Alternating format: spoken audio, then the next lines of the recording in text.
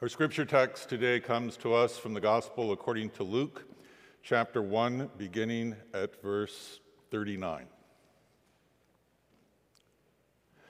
In those days, Mary set out and went with haste to a Judean town in the hill country, where she entered the house of Zechariah and greeted Elizabeth. When Elizabeth heard Mary's greeting, the child leaped in her womb. And Elizabeth was filled with the Holy Spirit and exclaimed with a loud cry, "Blessed are you among women, and blessed is the fruit of your womb. And why has this happened to me, that the mother of my Lord comes to me? For as soon as I heard the sound of your greeting, the child in my womb leaped for joy. And blessed is she who believed that there would be a fulfillment of what was spoken to her by the Lord." The word of the Lord.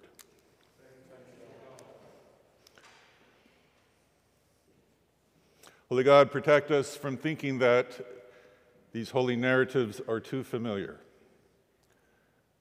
By your Spirit, startle us with more truth of the Savior who has come for us all. For we ask it in his name. Amen.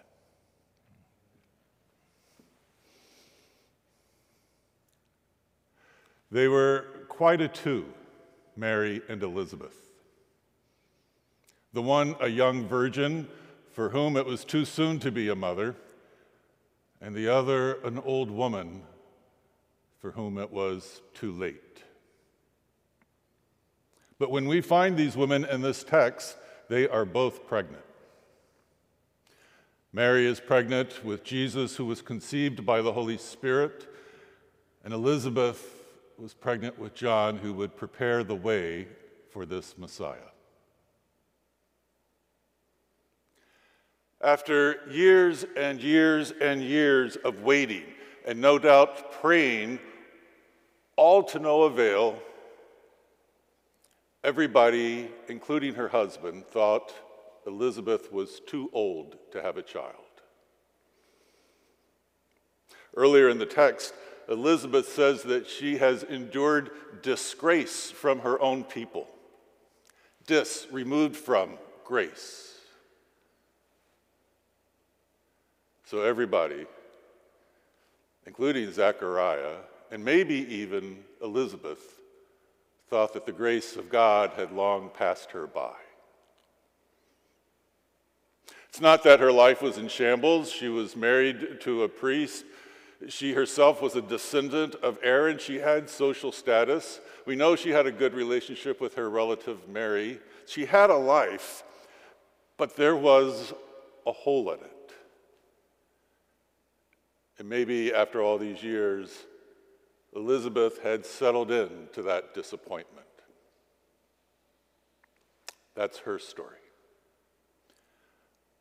By contrast, Mary, like most young Jewish women at this time, hoped that someday she would be a mother, but when it was respectable and acceptable, not while she was a virgin, as if anyone was still going to believe that.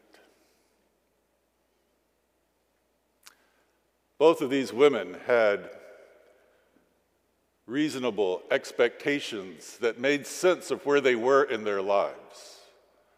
But all of that was interrupted by God.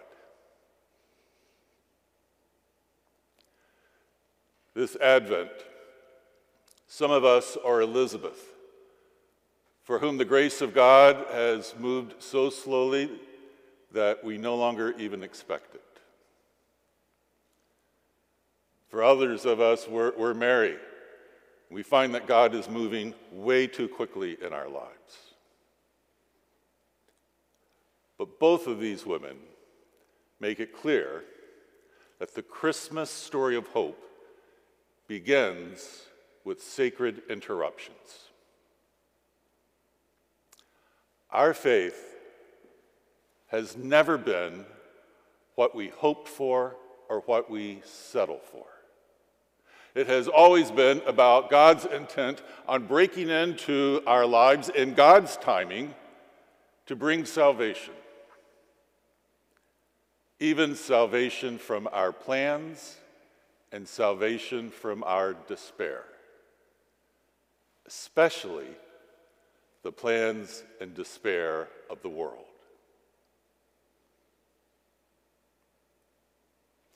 It's significant that after Mary discovers that she is with child, the person that she, according to the text, makes haste to see is not Joseph or her parents, but her relative Elizabeth, whose life has also been interrupted. This is how community begins, with people coming together to tell their different stories about their drama with God. The Renaissance painters often depicted this scene of Mary coming to Elizabeth. They're usually called, these paintings, the Visitation. Typically, they depict Elizabeth as old and frail and in the shadow of a vibrant, full of life Mary. Sometimes they depict these two women, each having one hand on the other's belly and another hand sort of raised in kind of bewildered praise. Often, they portray the women whispering in each other's ears, as if they are sharing a secret in this community of two that no one else could possibly understand. To be clear, these are all portraits of the earliest Christian church.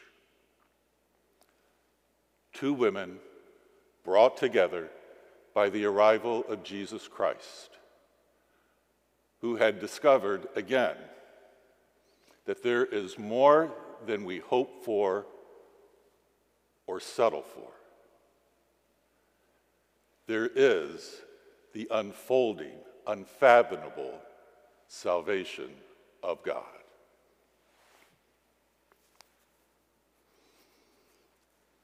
The text tells us twice, actually, that when Mary arrived to greet Elizabeth, that the child within Elizabeth leapt up for joy.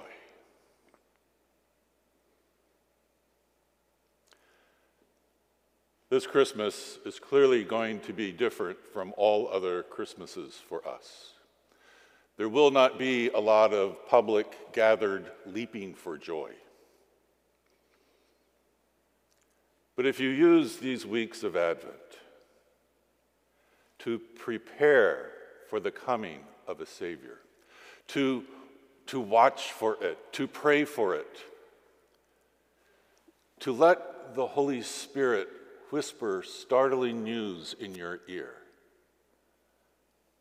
then for you too, something deep within you will leap for joy and prepare you to receive more salvation than you know.